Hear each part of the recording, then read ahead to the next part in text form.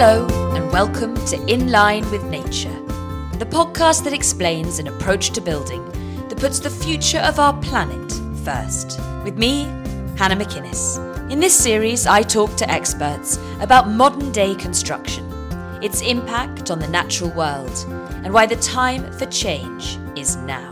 I'll be talking to our series of guests about new approaches to design, reimagining a built environment that's at one rather than at odds with nature. My name is Marian Goodell, and I'm the CEO of the Burning Man Project. Most people will have heard, I think everyone will have heard of Burning Man. It's obviously so much more than perhaps the event that they've heard of. It's a mission, a community, so many things. And we're going to hear a lot today about projects that you're working on now and plans for the future. But I wonder if you could explain to listeners really the history of Burning Man and particularly those 10 principles, which I think are all part of what guides also these other projects we'll go on to talk about. Well, the Burning Man started on a beach in San Francisco, California, in the U.S.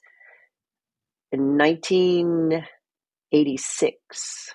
It was a summer solstice, and the original artist was kind of recovering from trying to figure out what he was going to do with his life and was sort of sad about a breakup and decided to use art as a way to, push through the experience and to do it with others. And he built a man with some friends, built a figure. It was meant to be a figure, and burned it. And he and another friend were fairly shy, and people came from all around the beach and stood around, and he knew he had to do it again. And that was a very sort of just kind of passionate act to burn away and cleanse. And that turned into what is now 80,000 people in the Black Rock Desert in northern Nevada, where we gather for about 8 days, the whole group. And the experience is more like 3 weeks for people building it and taking it down. But the core part of that is 8 days. And it is definitely kind of born from the same experience in that we still do build things together. And it's meant to be a place where we separate ourselves from our daily routines, that we don't identify ourselves really by what we do out in the world. We identify ourselves by how we show up there, what it is we bring, how we engage, and we play together. We play and we build, and the whole purpose of it is community. Perhaps you could explain, we're going to talk a lot about building. This podcast is sort of based around a sustainable approach to building. But I feel like these 10 principles that guide Burning Man will come up as we Of course. So perhaps you could just run through those, as I'm sure you've done many times before. It's hard to talk about Burning Man and the success of Burning Man without talking about the 10 principles. And they were developed as a response to the way in which people were coming to Black Rock City, leaving it, going back to their communities and wanting to replicate it. And we hadn't really thought that far along, but we put the groups that wanted to do it on an email list at the time, and they would constantly ask questions. Why don't we sell, why can't we sell food? Why can't we have trash cans? Remind us how to make it right. If we're going to make it small, how do we want to do it right?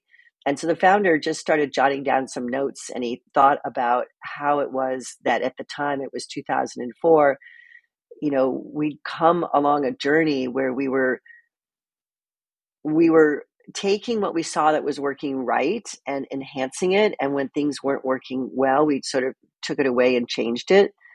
And these 10 principles represent that, in that they are radical inclusion, which means anyone is welcome at the table. We welcome and respect the stranger.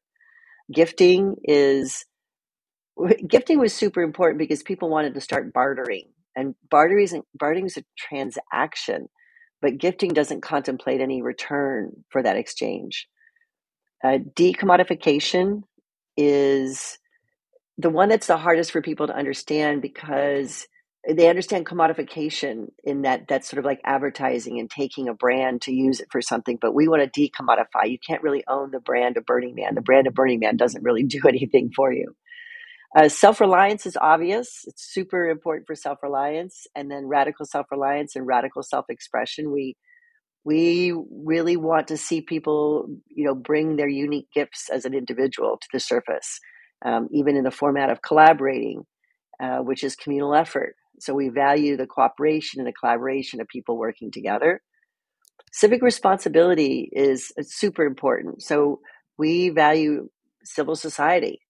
We value, the way in which community members not just organize to build something, but they organize patterns of leadership and taking care of one another in the face of danger. And, how are you doing what you're doing to benefit the greater good?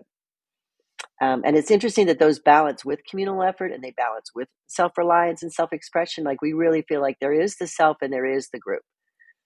And leaving no trace is the one that kind of befuddles a lot of people that do something like this. We have no trash cans.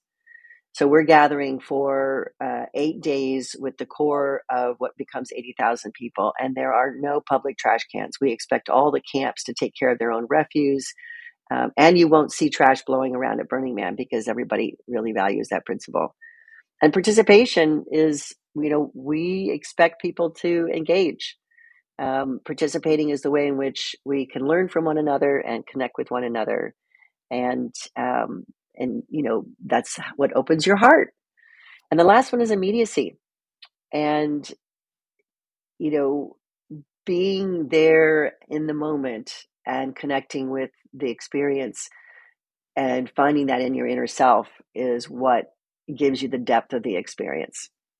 So, they're not rules that we monitor, but we have designed them so that they're reflections and that they're guidelines. And frankly, you can use them out into the world and not just at Burning Man.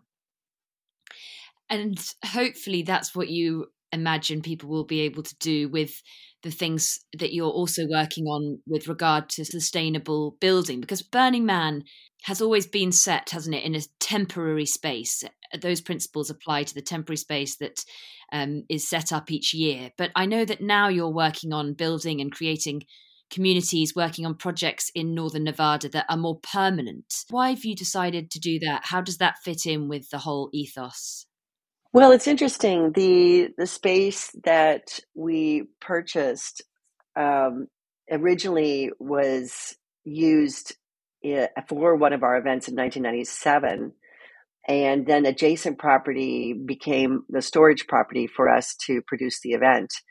And when this piece of property became available, it sort of seemed natural to work to acquire it on the one hand, because it was adjacent and we had used it at one point, but it's much larger than a practical application. And as we started, imagining what we wanted to do with it, besides the fact that it was on the edge of another playa, and would that facilitate doing the Burning Man event not on U.S. federal government land, which was a consideration, but it really wasn't the driving force. When we looked at the property, it just seemed to lend itself to being able to build and innovate on it. So we're not looking to build a town. We're not really looking to build any sort of community infrastructure. There is a local town that has, 100 some people in it, and that's where there's, water and housing. But we saw this as a place that could be experimental, that it would be land that we could encourage prototyping. And originally, we imagined it really as a place for artists, that artists could come and do their work, and then large scale work, and possibly bring it for, public display, not just at Burning Man, but out in the world. But we met some folks that had been doing design competitions that were environmentally driven, sustainability driven, and artful. And when they came to the land and they saw what we were doing, which was at the time just sitting with the piece of property and watching, the birds, the flora and fauna, which is an incredible array. I had no idea that this land had so much. There's a large reservoir pond that brings migrating water birds, and there are wild cats, mountain lions, and also, rabbits and foxes. And so what are we going to do with this property? Like, how are we going to honor it and also utilize it? And so the folks from the Logging Project proposed that we do a design competition that would give people an opportunity to imagine what they could build and what they could contribute and how they would, propose artful design, human-centered design, animal-centered design, nature-centered design that would have a purpose, but be, really beautiful. So what came from it was animal habitat, ways to manage wastewater systems, ways to capture water for desert because it's a desert environment. So what are the types of plants and herbs that could be grown there with very little water? What does human habitation look like? How do you build buildings that are not using all of the traditional housing materials, but what comes from the area, what comes from the land, honoring the Native American tradition of the community that still stewards the land from a lot longer from us being there. Mm. And that process has been amazing because it included representatives from all different groups, including government groups, including the Native Americans, including locals, including burners, including engineers. And it was extremely collaborative. It was an incredible learning experience. Is this Fly Ranch that you're describing? So this is Fly Ranch. And all these people, these different groups, brought their hopes and ideas about new ways to build and construct that were more in line with nature, is what you're saying. And all of you learned from each other. Absolutely. And we learned from the process of reading all of the 158 submissions to narrow it down to 10. Just reading them gave us a sense. I remember reading some myself, a sense of what was possible. You mentioned government figures as well. I just wonder, when you talk about these ideas and principles, which sound wonderful, emphasizing the right things to so many people, because everybody involved and who you're describing has similar ideals and similar hopes about building more in line with nature. But do you feel that they can spread, or do they just stay contained in a community like this one? How can this become something wider, part of a bigger movement? Well, it's really fascinating to be in a process that also doesn't have a fast timeline.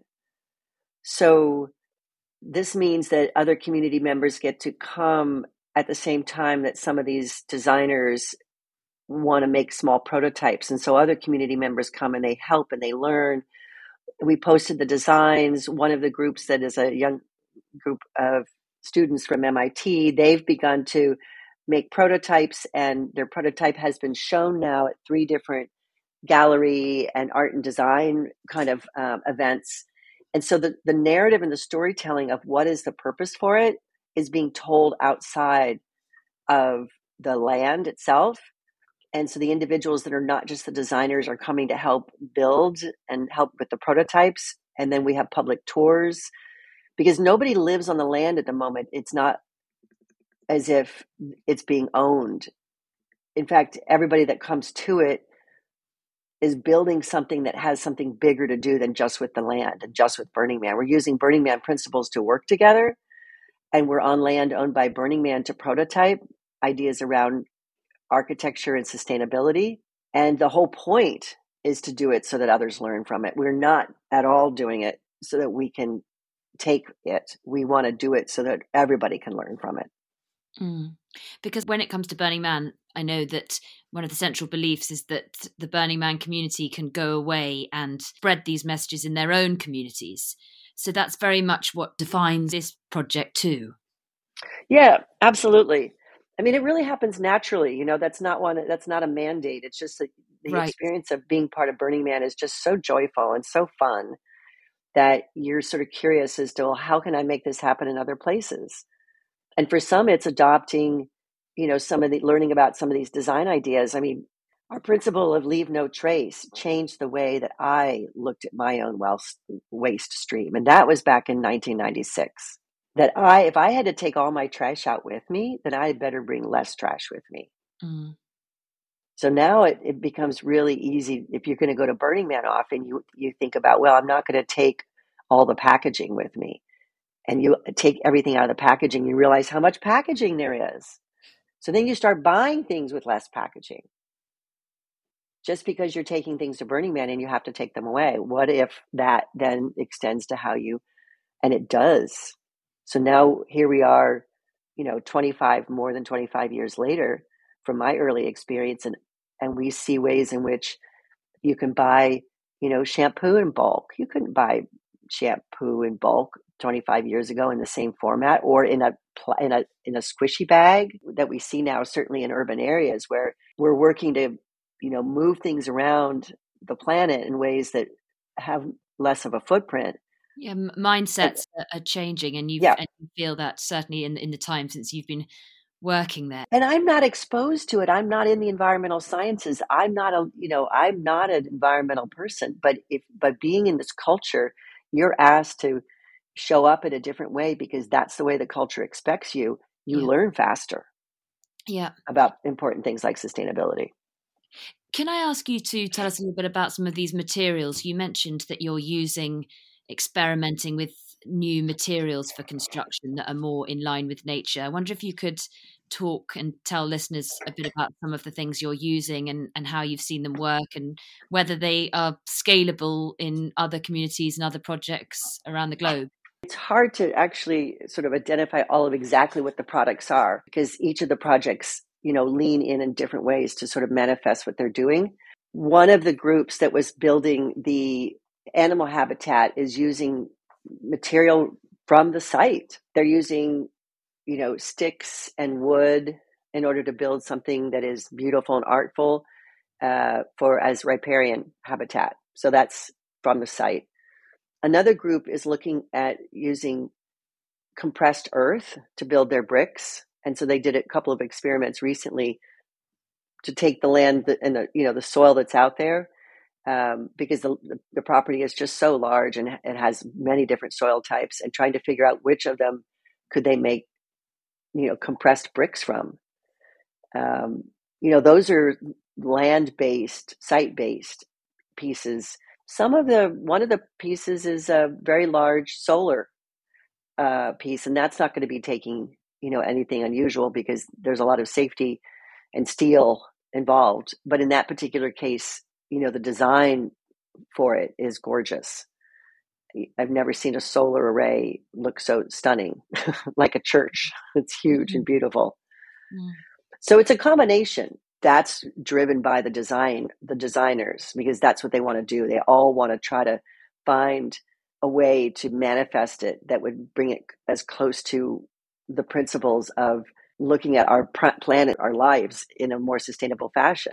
So they're using different innovative ideas. Some of them have had to come to the area. There's a group, we actually have four different countries represented. There's the gentleman from India who worked on the project by himself, his design, and his is the beautiful solar array that really looks like a temple or a church. But there's a group from Sweden. There's 4 people, maybe 5, and the land and the property, the land there is so different. So it was necessary for them to come to the property in Nevada and really walk it and consider, well, if we're going to manifest our idea, what are the materials that would be suitable here? So we're in a prototyping phase right now with all of these 3. Well, I think all of them have come to the property, but 3 of them have actually started small prototypes because there's a lot of funding involved in it. So we're working to make sure that they can at least begin to prototype before they, do the fundraising for their greater ideas. And the projects are small, like a $200,000 project to a $40 million project. So the journey to look at materials and look at design and look at size and look at location, it's underway, but it's a long journey. We're not anxious to see this land. We really do believe the journey is the purpose for this. And all of this, if I'm right in thinking, fits in and sits alongside the sustainability goals that were drawn up, published in 2019. Yes, the 10-year roadmap, we call it. Yes. Perhaps you could Yep. tell us a bit about that. I know to be carbon negative, sustainably manage waste, and be regenerative. Perhaps you could explain to us this 10-year roadmap and how Fly Ranch, I suppose, sits alongside that and generally Burning Man project. Well, that was quite an endeavor to actually do the roadmap. It was first proposed to me, I think, in 2018, and my feelings were that to commit to something so significant would, potentially set us up for failure, because the effort it takes to move an organization like ours, to move the event, which is filled with 80,000 people, and ultimately move everything that we're affiliated with, like the land and the property, into such a commitment was extraordinary. Yeah. It's not just the event, and it's not just the land, and it's not just the organization. It's like we live and breathe all of them in the same way. So you can't really lop one off and say, well, we're going to make the event sustainable, but we're not going to make the land, we're going to take the event off of carbon. We're going to stop use of fossil fuels at Burning Man. And I'll be honest with you, it sent a wave of horror and terror through the organization as the original authors started moving the document around. And it was, again, just writing the piece was one thing, but for him to then, he's very communitarian. He's the same person also that has been running Fly Ranch.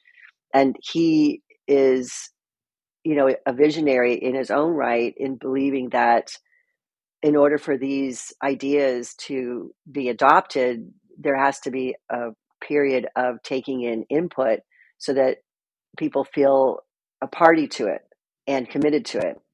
And that document took, in some form or another, over a year. In its more tight form, probably 4 months. And I was terrified. But it's been an extremely important process inside the organization to have people go from being terrified and can't believe we made such a commitment and what the heck were we thinking, and it's going to cost us all this money. But then it pushes you towards thinking innovatively, asking yourself the questions of, well, can we be carbon negative on the playa by 2030? Is it possible? We also thought a little bit about the fact that technology, at the time we made the commitment, there are aspects of the technology that didn't create any clarity. But we're 3 years into it, and there are aspects of technology that, for the team, they feel more confident that some of what we're trying to attempt, particularly around just taking our generators off of fossil fuels at the event. The property that the Fly Ranch is on is fascinating because we're so attuned to grabbing a generator and taking it to go build a little kitchen to take 30 people camping. It's just what we do with Burning Man. And you don't need to, but when we're hosting something that includes others, that's been like the default. But Matt Sundquist, the person running Fly, the director that's running that program and the Logi program, the design program, he said, no, everything we bring onto the property from this moment forward is going to lean into this narrative. And some people are like, well, can I just bring my RV and, I won't run my generator. And he's eventually allowed, vehicles, but initially it was like, no, we're just going to have trailers, or we're just going to have tents, and you're going to leave your car over there and you're going to walk in.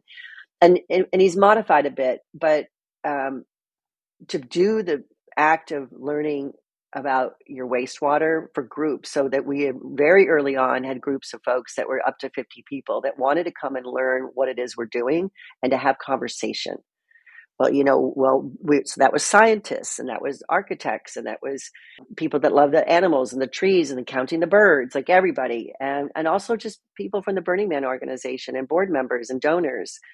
What are we going to do with this piece of property? And the act of just listening and talking, whether it's writing the 2030 roadmap or creating the design, like that made me less fearful.